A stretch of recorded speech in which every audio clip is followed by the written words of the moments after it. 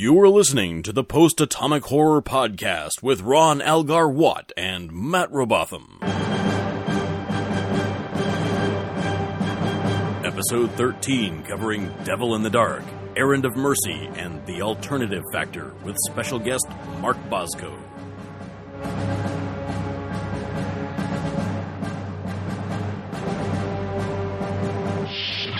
All right, we have yet another guest here with us this week. Once again, joining us here now. Hey. With this thing. Hi, Bob. Ahoy, ahoy. Hello. I really needed somebody to save me from that. I would have just gone on and on for hours that way. Yes, we have a new guy here who is someone I know. This friend. Help. Help. How's it going? Mark Boszko, a.k.a. Bob, a friend of mine for, 20 years or something now? Some ridiculous thing like that. I stopped counting. Yeah, I never do. I'm ever vigilant. Anywho, you have specifically handpicked this particular episode you wanted to do. And I have. I love it. So tell us about it, won't you? It is The Devil in the Dark. That's the name of the episode. Yes. I apologize for the crudity of my summary. I haven't had time to paint it or make it to scale. No, it's fine. It looks great, Bob. So, ominous music blares as we approach the planet Janus 6. A group of men in colorful pastel outfits walk past an awesome matte painting to leave a new man at a security post in the mine, watching out for something that's been killing men for months. Don't worry, Schmitter. I'm sure you'll be fine here all alone while we go off as a safe, large group. Suddenly, screaming, and the men return to find Schmitter burned to a crisp, of course. The Enterprise arrives to answer the distress call, and to see why Starfleet isn't getting their usual shipments of per diem, which has apparently become something critical to the running of planets in the future. Bones examines what little there was left of the body, and concludes that a highly corrosive acid is causing the deaths. AAl, a miner in a hot pink jumpsuit with a chip on his shoulder, notes that his phaser didn't affect it, so they might try a phaser 2, whatever that is. Kirk asks Spock if his tricorder could be modified to detect abnormal life functions. Again, whatever the hell that means. Of course, while we were talking about the problem, the creatures burned a hole in a 4-inch steel door and stolen the coolant pump for the 46 Ford pickup that runs the entire facility. Enough deaths haven't occurred yet, so Spock, Bones, and Kirk hang out in the break room some more, chatting about the possibility of silicon-based life, or as Bones puts it, silicone-based life. Bones insists that it's impossible, like humans living in water. And Spock is crazy for suggesting such a thing, but Kirk comes to Spock's rescue, saying he'd read something about that in Popular Science a few years ago. Spock is fascinated by a spherical death weight in the room. Thousands of them at the lower level. These spheres. But Bones threatens to taunt him a second time, so he decides to say nothing. Kirk gives the Marine sergeant speech from every bad war movie ever to pep up the security officers, red shirts. The red shirts peel off in formation, prepared to face their inevitable doom. It's a Jimmy! Don't look in that hole! He doesn't shoot, he doesn't run, he just stands there, paralyzed by fear, staring at the creature until it makes him a greasy smear. Wait, did you just write that poem? Or did that just rhyme by... That was beautiful. By coincidence? That was actually coincidence, but I'm going to take credit for it anyway. Very nice. Kirk and Spock go on to discover a tunnel that was created just moments ago. A creature appears! A renegade man-witch! Shoot it! They do, slicing off a piece of the man-witch, and it runs away down a new tunnel. Spock thinks it might be the last one of its race, and then to kill it would be a crime against science. But Kirk says, Spock, I know you like your science crap, but per diem is much more important. The creature must die. Kirk gives another pep talk and directs more security guards to concentrate their phaser fire towards what appears to be its head, which is, I guess, opposite the piece of man which they lopped off earlier. Kirk mentions that they might not have enough phasers for everyone in the mining facility, but the miners say, well, then we'll use clubs. We're staying. Kirk and Spock separate to search the tunnels. A tunnel caves in, trapping Kirk. Spock quickens his pace. Meanwhile, a melty hole appears in the side of the cave wall. Very cool effect, by the way. As the man-witch melts its way through. Kirk, like all the others, stares at the man-witch, neither running nor shooting at it. He does, however, decide to sit down and start talking to it. The man-witch isn't quite sure how to react to this. Eventually, Spock makes his way in and uses his mind meld powers to find out that the thing calls itself a Horta, that it's pissed that the miners are destroying its eggs, and that it thinks Mr. Spock's ears are really cute. It also learned to speak English and etches "No Kill I" into the bedrock. Bones bandages the Horta up with some concrete, and a deal is struck so the thousands of baby Horta will help the miners dig and become fabulously wealthy. The day is saved, and Mr. Spock is becoming more human every day. This actually was the first appearance of that. I was so excited. Like, I thought it was going to be one of those things like, beat me up, Scotty, or I'm not going back, Jim. But he actually said it. I was so happy. Matt and I, cheered when we heard that. Captain, I see no reason to stand here and be insulted. That was great, too. Yeah, it was. Kind of strange timing that we watched this episode about unconventional life being based on chemicals that we're not used to, when NASA made their big announcement this week about finding a microbe based on arsenic. Yeah. Just which was really cool. It was. It was very cool. Total. It was arsenic was replacing phosphorus instead of a carbon, replacing carbon, but still, yeah, I mean, very cool stuff. Unconventional biological chemistry, and it was a neat coincidence that actual science was sort of reflecting this crazy sci-fi thing. Yeah, totally. Yeah, I got to admit, when we approached a few of our closer friends about appearing on the show and asked them to choose an episode, you chose this one. And I didn't say it. I didn't want to be a dick, but it was like, really that one? Because I don't really have any distinct memories of this. But watching it, this is a really good episode. Oh yeah, totally. I think it's maybe the most perfect episode, at least of the first season, where you get the triumvirate of Kirk, Spock, and Bones. They're there pretty much alone. Not there's just occasional red shirt, but there's no other really major characters. And they have the whole thing with the creature, and they're learning about it, and you get the Bones saying, I'm not a doctor, I'm something else. And you get the, you're becoming more human every day. It's just everything that's the great elements of this series that come together in this one episode. Yeah. And thematically, you definitely get, there is some action, there is some chasing through the tunnels, but for the most part, it's very cerebral. It's very similar in tone, I would say, to The Cage. And I'm kind of surprised that they slipped this by the network. It's kind of a thinker. It's kind of a, it's different than us, and Kirk's first reaction isn't to shoot it. Well, it kind of is, but when he comes face to face with it, his reaction isn't to shoot it. It's to sit down and talk to it, like you said. And it definitely feels a lot more Star Trek. Eating a good rock lately? Yeah. Hey, how's it going? So, what now? What do we do? Yeah. So I just sit here and talk to you? What do the females of your species look like?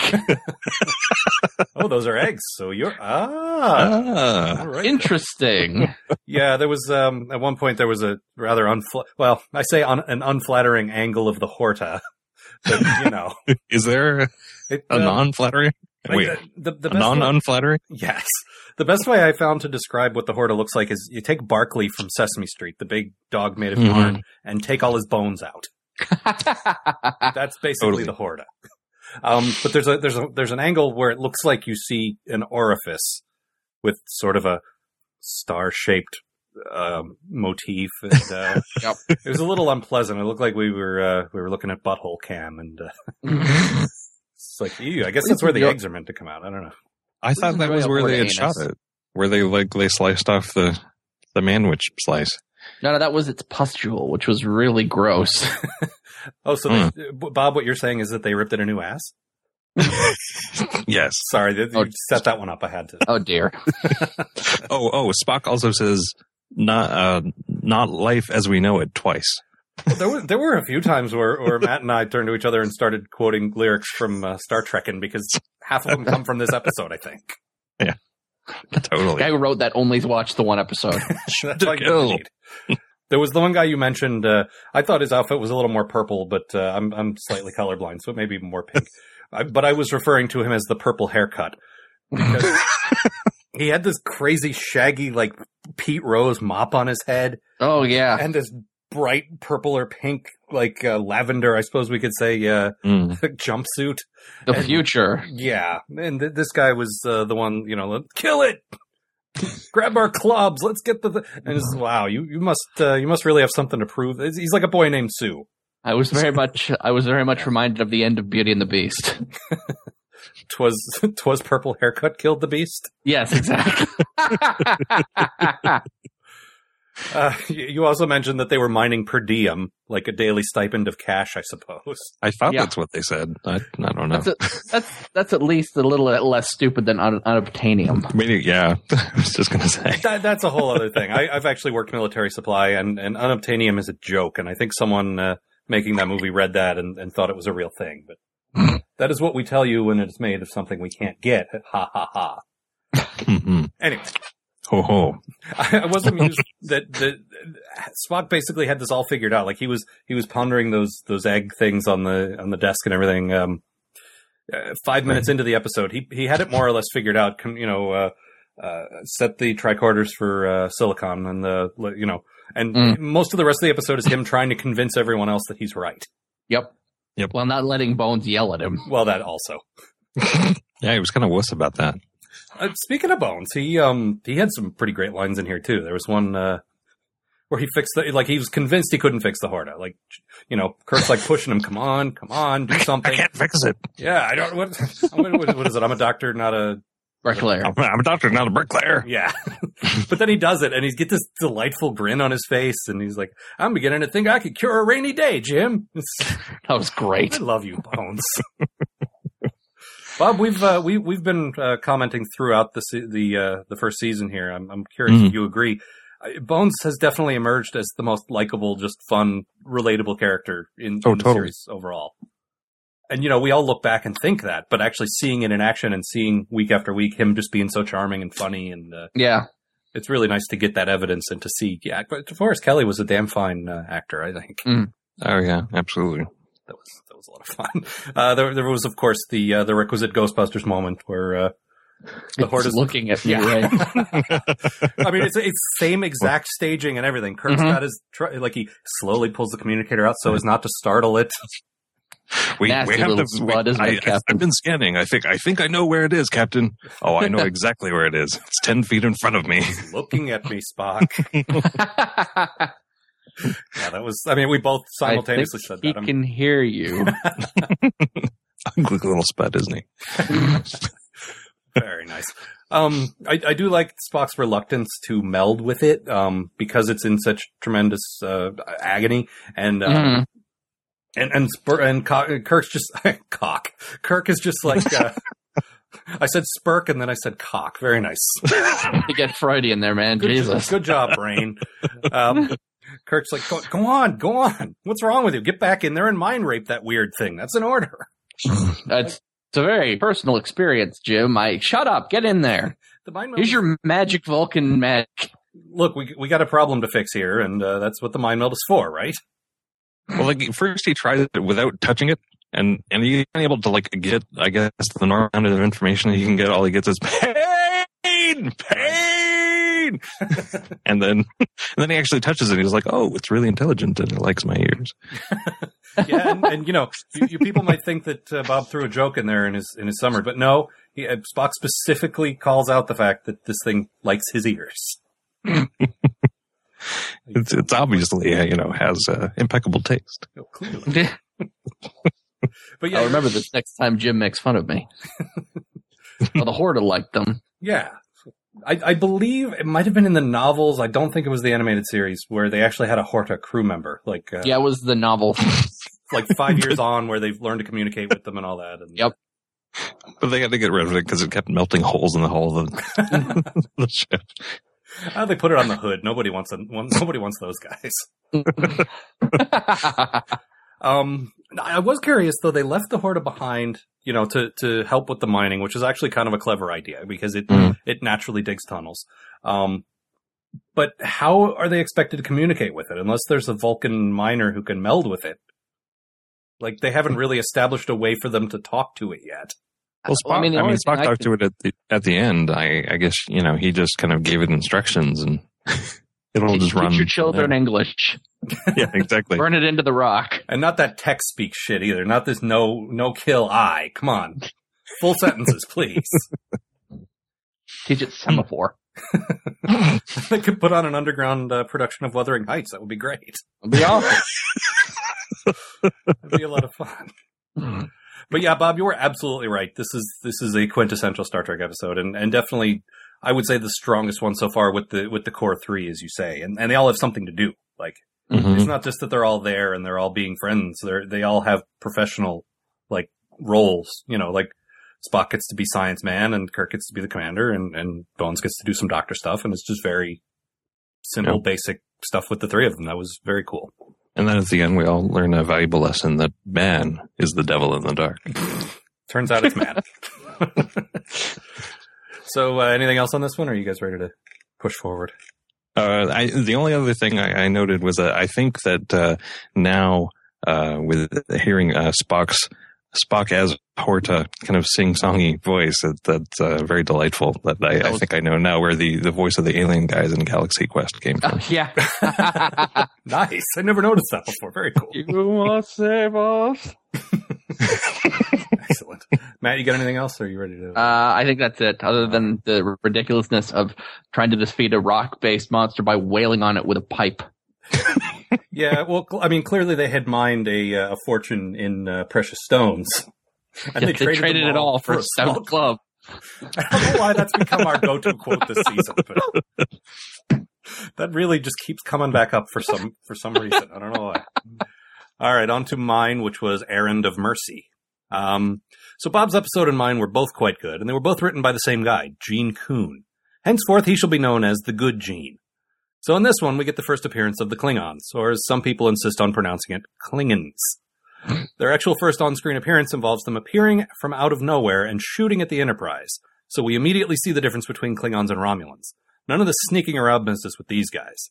So the Enterprise is heading to Organia, a planet full of goofy peaceniks that the Klingons apparently have their eyes on conquering.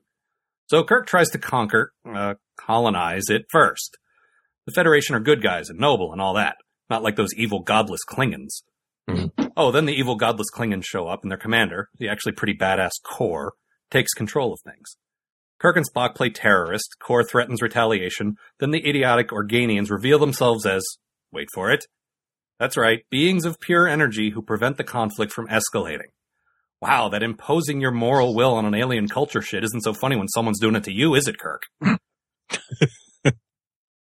So yeah, first appearance of the Klingons. I was fairly impressed. I mean, we knew what to expect with their pseudo blackface and their Fu Manchus and so forth, but they're still pretty all right, I thought. I was pretty impressed by how much of what the Klingons will eventually become is there already with Kor. Yeah, absolutely. He's very much like the look. Is similar, he's clearly prototypical, but you know, the goatee. Yeah, and like there is some sort of the honor posturing. Like they're not just evil; they're just a warlike culture, is all. Mm-hmm. Of course, the rest of them are just shoving people around, getting drunk. Yeah, but Kor himself, the actual guy, and the actor's name escapes me at the moment. Unfortunately, it's not Michael. Is it Michael Ansara? I always confuse. There were 3 original Klingons. It was him and John Colicos and the other guy. They all came. Yes, no, it's Kang, Kor, and Koloth because they all came back in DS9. Mm-hmm. Wait, who's Kodos? No, Kodos is the executioner. No, this is my sister, Kodos. Hello. It sounds like a Klingon. Yes.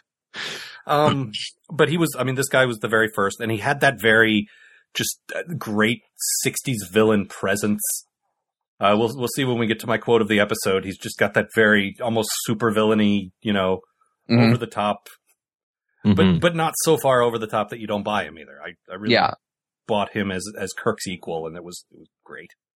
Do we see him again? Because I think he'd be an awesome reoccurring villain. I know he reprises the role in the animated series, but I don't know if we get any recurring Klingons in the actual live-action series. Was that in the episode with more troubles? No, actually, that was. I believe they got back the Klingon captain from Trouble with Tribbles for that one. Oh wow! But I may be messing this all up, and if you're a bigger Star Trek dork than I, get a life, would you? Yeah, congrats. No, I know the guy reprises the role once in the animated series, and then at least once more in Deep Space Nine. Mm-hmm. But I get the 3 guys mixed up beyond that, so don't quote me on any of that. I enjoyed this one. I found the Organians annoying, but I think they were. Oh yeah, they're so holier than thou. Yeah. We don't believe in violence or whatever. Yeah, they were all smiling the whole time, and core comments on that a couple of times. You could just hear the granola crunching in the background. Well, but that's the weird thing is they're all like 60. Yeah. So, I mean... They're old hippies. Yeah, but there were no aging hippies in 1967. They were all young, so it was kind of a weird juxtaposition there. Yeah, Gene Roddenberry's view of the future. When the hippies get old, this is what they're going to be like. Pure energy. Yep. And he was right. But Core and Kirk had a couple of really great... I mean, there were a few We're Not So Different, You and I, because you got to do that. But Right. but when they're standing in front of the Organian Council, they give each other a look, and it's like, oh, these fucking guys. You want to fight me, right? Because I want to fight you. God damn it, what is wrong with these people? You know, it was a great moment of, like, we just want to kill each other. What's the problem here? Why are you making this so hard? Yeah. But I really enjoyed the Cold War allegory of it, the whole, you know, like, I mean, obviously this is a stand-in for Vietnam. There's two opposing sides demonizing each other to the people who don't want them there. And, you know, it's nice. They even went so far as to refer to the soldiers as sort of specialists, I think they called them, which is what they did in Vietnam. They called them like advisors and specialists to cover up the fact that we were actually fighting there. And Kirk did that. He's like, no, we'll bring in some Federation specialists and we'll, you know. Yeah. I didn't quite make that connection. Yeah, it's just, I mean, I'm not like an expert or anything. It comes from watching Oliver Stone movies over and over again. I also really enjoyed I always do really enjoy the restored Blu-ray effects. In the brief time we have Sulu back on the ship facing down the Klingons, there's like 5 fucking birds of prey bearing down on him. That was so cool. Yeah, it was. Which suddenly makes a lot more sense that they'd be, you know, a little trepidatious. Yeah, exactly. Like, it's one of those situations, and we'll run into this again in the next episode, where the Enterprise is just out there on its own, blowing in the wind, and you guys got this. We'll just stay back here and see what happens. But yeah, like Matt said, the look of the Klingons, I mean, it's obviously kind of crude. They didn't have a lot of money, but it's weird looking at their basic uniforms. They are essentially preserved in like the movies in Next Gen. Yep. They're just made to look a lot better. I mean, you got the sash and you got the sort of like silver and black and brown kind of motif to it. And the Fu Manchu and the little beard. Yeah, I mean, you can tell that these are Klingons, even though they're not really Klingons yet. Yeah. I really enjoyed that. There's a really odd bit where Kirk's using the time-tested metaphor of sheep and wolves. Uh-huh. And then for some reason, Core starts in about sheep and tigers. The sheep's natural predator. Yeah, I didn't know why we suddenly stopped using the well-established metaphor of wolves for the aggressors. Nope, now it's tigers. Well, I think that actually speaks to it being a corollary for the Vietnam War, that actually, the like sheep and tigers would be a more common predator in Asia than it would be in America. I suppose that makes sense, but it just seemed weird that they were using one metaphor and then switched to another. True. I don't want to be a wolf. I'm a tiger. He was speaking about the metaphor in the original Klingon. Of course. Well, that could be, but wouldn't it be like targs and? But I mean, overall, I enjoyed just the basic. I mean, it becomes a cliche. We've run into this a few times where we can't really judge this as a cliche yet because it's the first time. Yeah. But it feels like we've seen this story 100 times already, even though chronologically we haven't yet. Mm-hmm. This is sort of the first occurrence of some holier-than-thou, powerful creature coming in and saying, stop fighting. Mm-hmm. Mm-hmm. But I thought it was good. I enjoyed it. Well, it turned out they were only children. Turns out it's man, again. Yes. It's kind of sad that we didn't see any of them stopping the war on screen. Yeah. We're just going to, we did it. They 35 minutes ago. They even say, yeah, we went to the Klingon homeworld, and they didn't call out Earth by name, which is odd. We went to the Federation homeworld and stopped your war. Couldn't we see any of that? No. All right. You can trust me. I'm an old man in a nightgown. Well, all right then. You say so.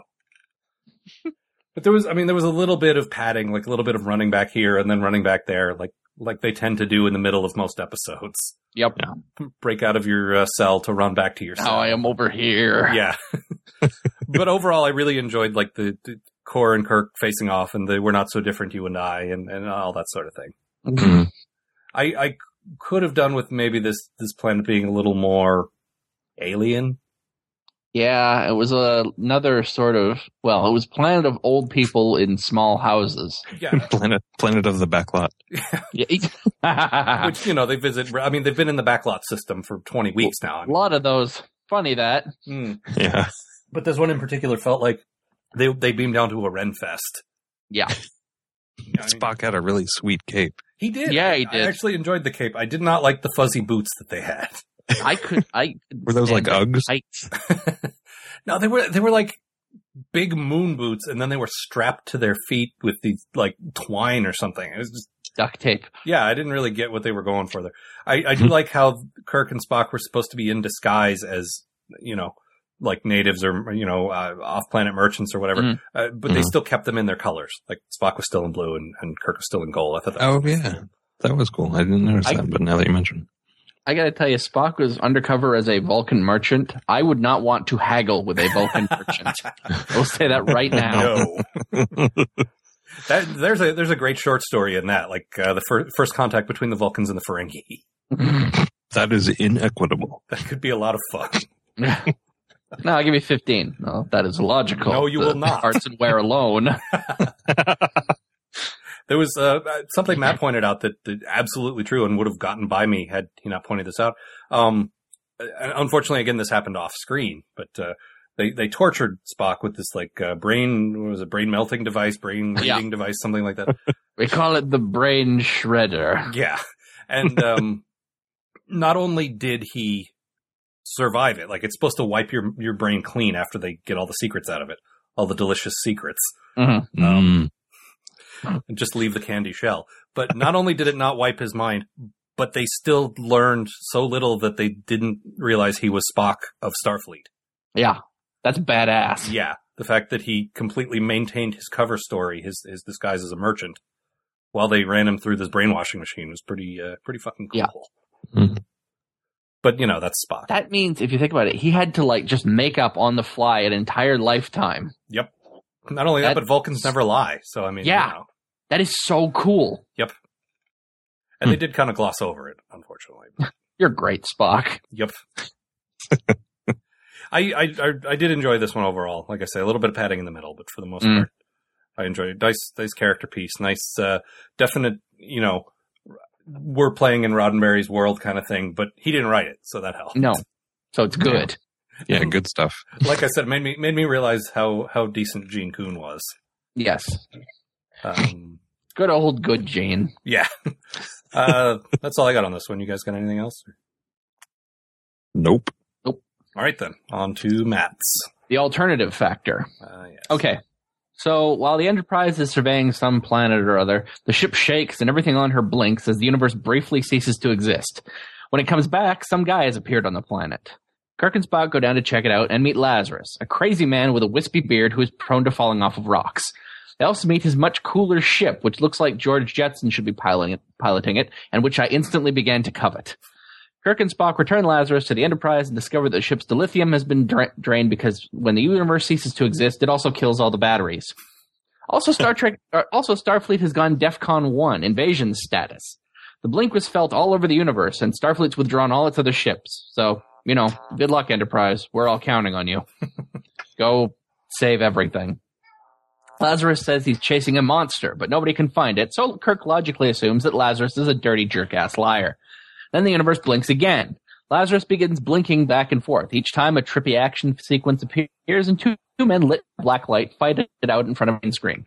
Lazarus switches between being battle damaged and perfectly well. Meanwhile, Spock has discovered a rip in the universe, which is somehow linked to the drained dilithium. Lazarus demands to be given the crystals, and then he steals them. Kirk confronts Lazarus, who reveals he is a time traveler, and that the planet they're orbiting is the future of his homeworld. Lazarus is swapping places with another evil Lazarus from another antimatter universe, and if the two touch, the entire universe will be destroyed. Meanwhile, evil Lazarus has stolen the dilithium and beamed down to the surface, where Kirk follows him and is transported to the alternate universe.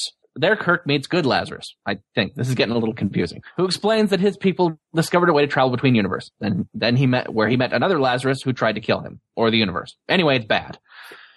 Kirk lures evil Lazarus into his awesome ship. The Enterprise destroys it, which also destroys the ship in the other universe, where it seals the two Lazari in an eternal struggle between the universe. Unlike in the Mirror Universe episode where evil versions of classic characters have goatees, this alternate universe is populated by people with wispy beards like I had in my third year of high school.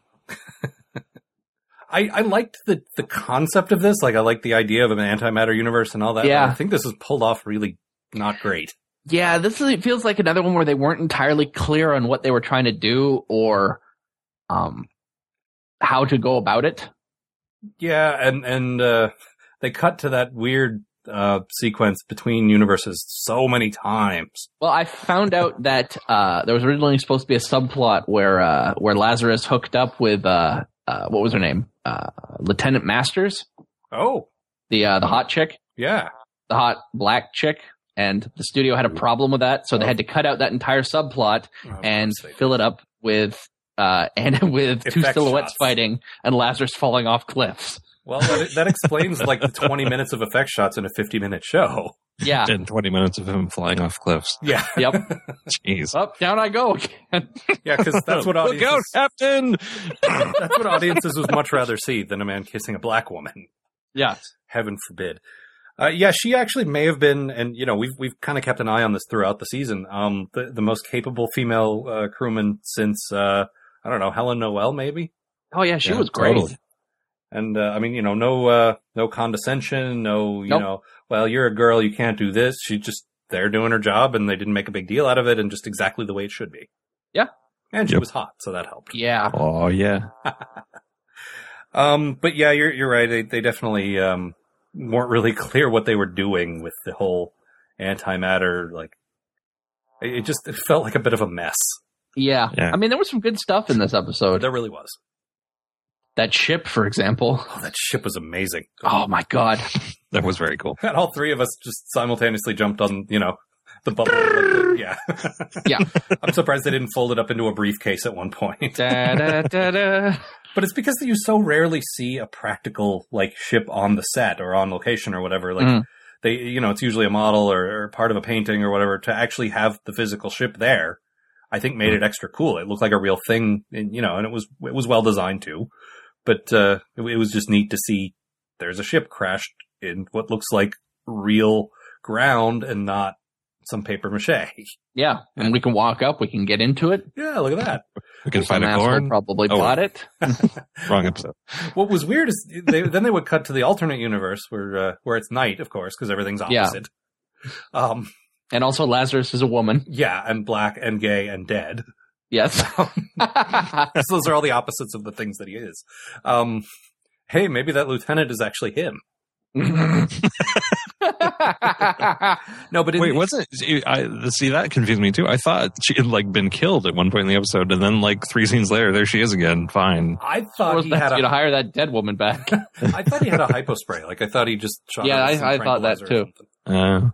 But maybe I just wasn't paying attention. I mean, when we're watching these for review, sometimes we miss little details because we're, you know, trying to make jokes and stuff. Little details, like whether the characters are alive or dead. What is happening. Right.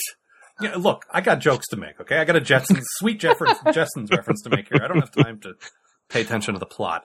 No, but it was weird when we flipped to the alternate universe. I actually thought the night thing was cool, but for some reason that was on a soundstage. Apparently the alternate universe is much less realistic than our own. I guess. A soundstage that doubled for the same location where they actually went on. I mean, it looked like the same place that Kirk fought the Gorn. Yeah. But it was still like a nice, you know, rocky, desolate kind of place. Yeah, but it was night there. So they obviously couldn't shoot on location at night. That would require, you know, lighting technology that they didn't have in the 60s. But they did have day for night back then, didn't they?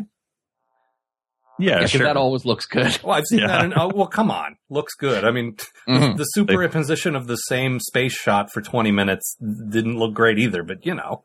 They turn down the brightness and make everything blue. Look, I've seen Corman movies. I know they had this technology in 1967. And I know because they're Corman movies that they didn't cost much. Deductive reasoning, people. Yeah.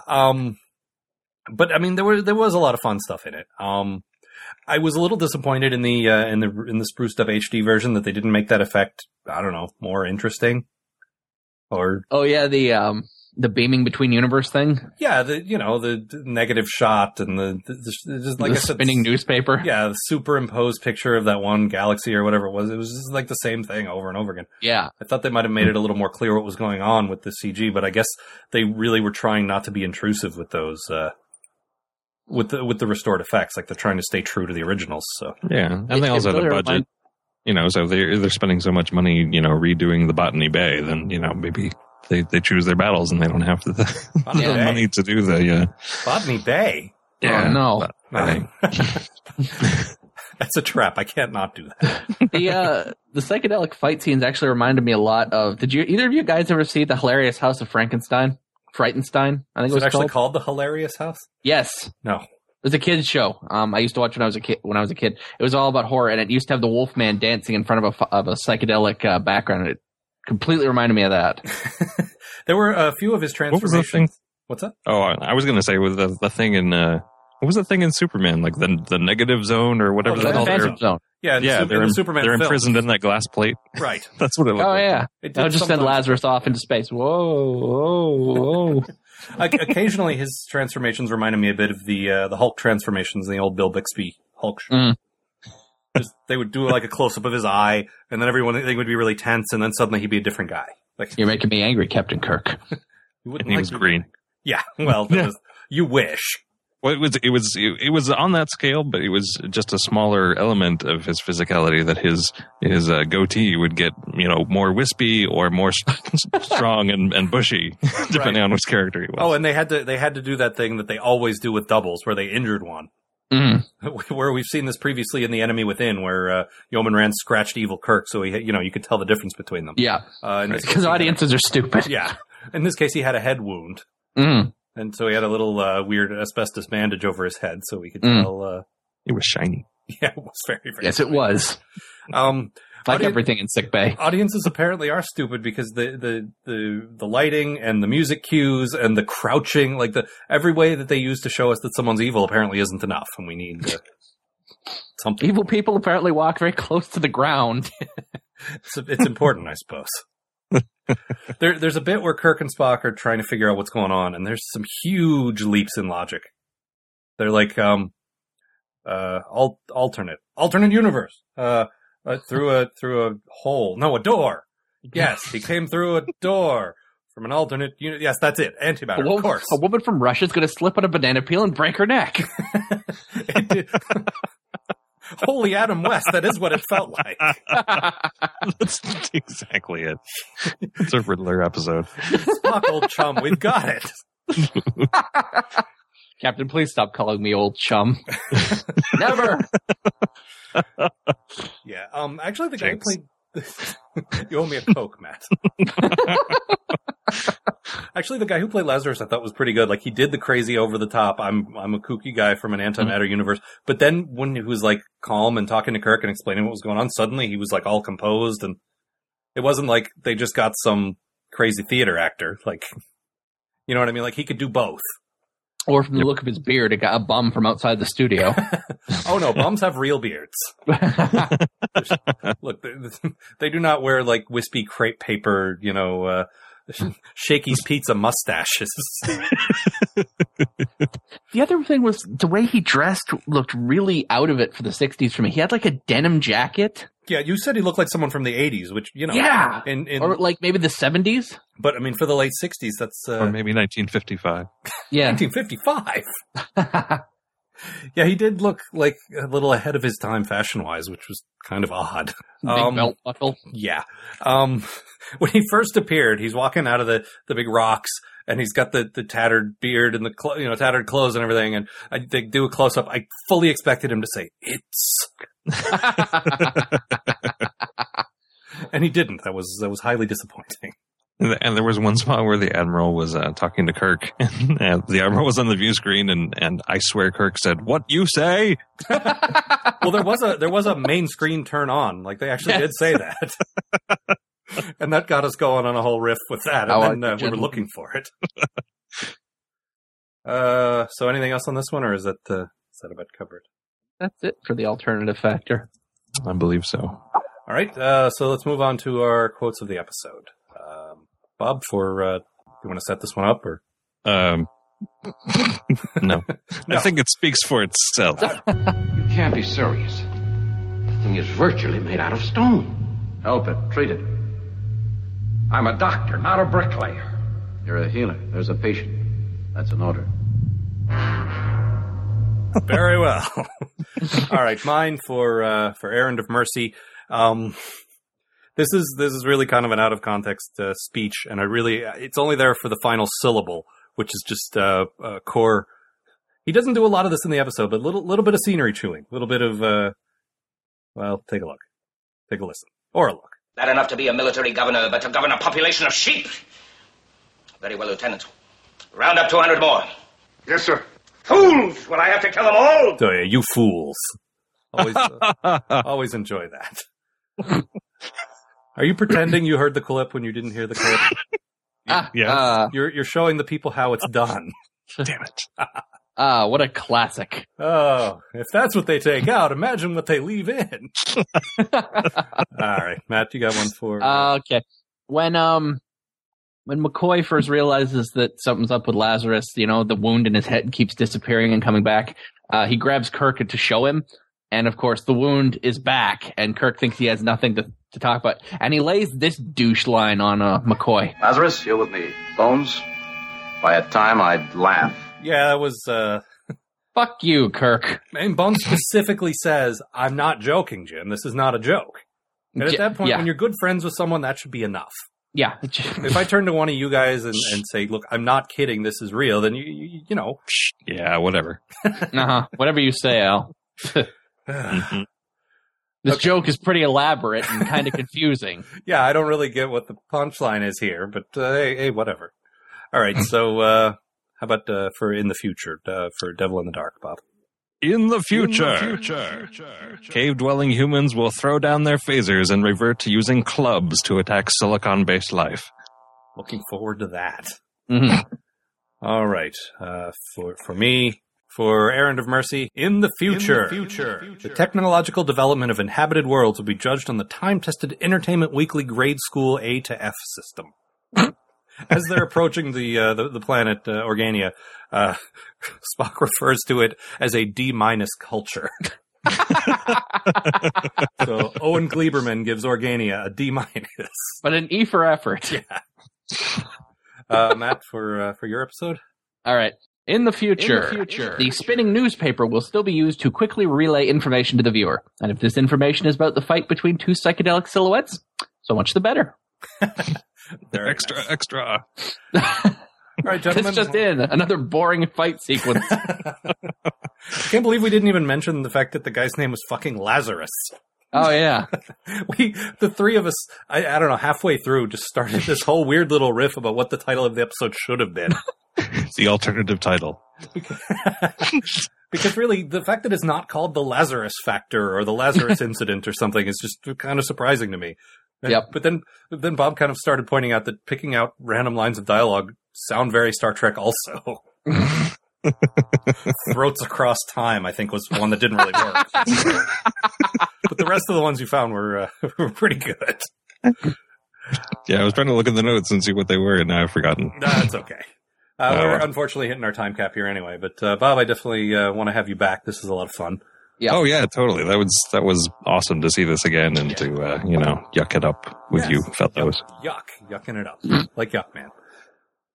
All right, so that's all for us. We got it's just back to me and Matt for a little while. 2 more episodes next week, and then sorry, and then season 1 is done. We got a fun little special thing for you coming up after that, but it's a secret. Shh.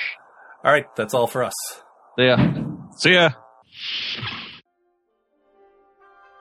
The Post-Atomic Horror Podcast is published weekly and is available via iTunes or on the web at postatomichorror.com. This program is a co-production of Ron Algar Watt and Matt Robotham, and all original material contained herein is their intellectual property unless otherwise noted. All clips and references from Star Trek and related media are used without permission from CBS, Viacom, and/or Paramount Pictures. Fair use is assumed for the purposes of review and parody, and the aforementioned co-producers do not receive any form of profit for this effort. Listener feedback can be sent to podcast@postatomichorror.com. An on-air response is guaranteed.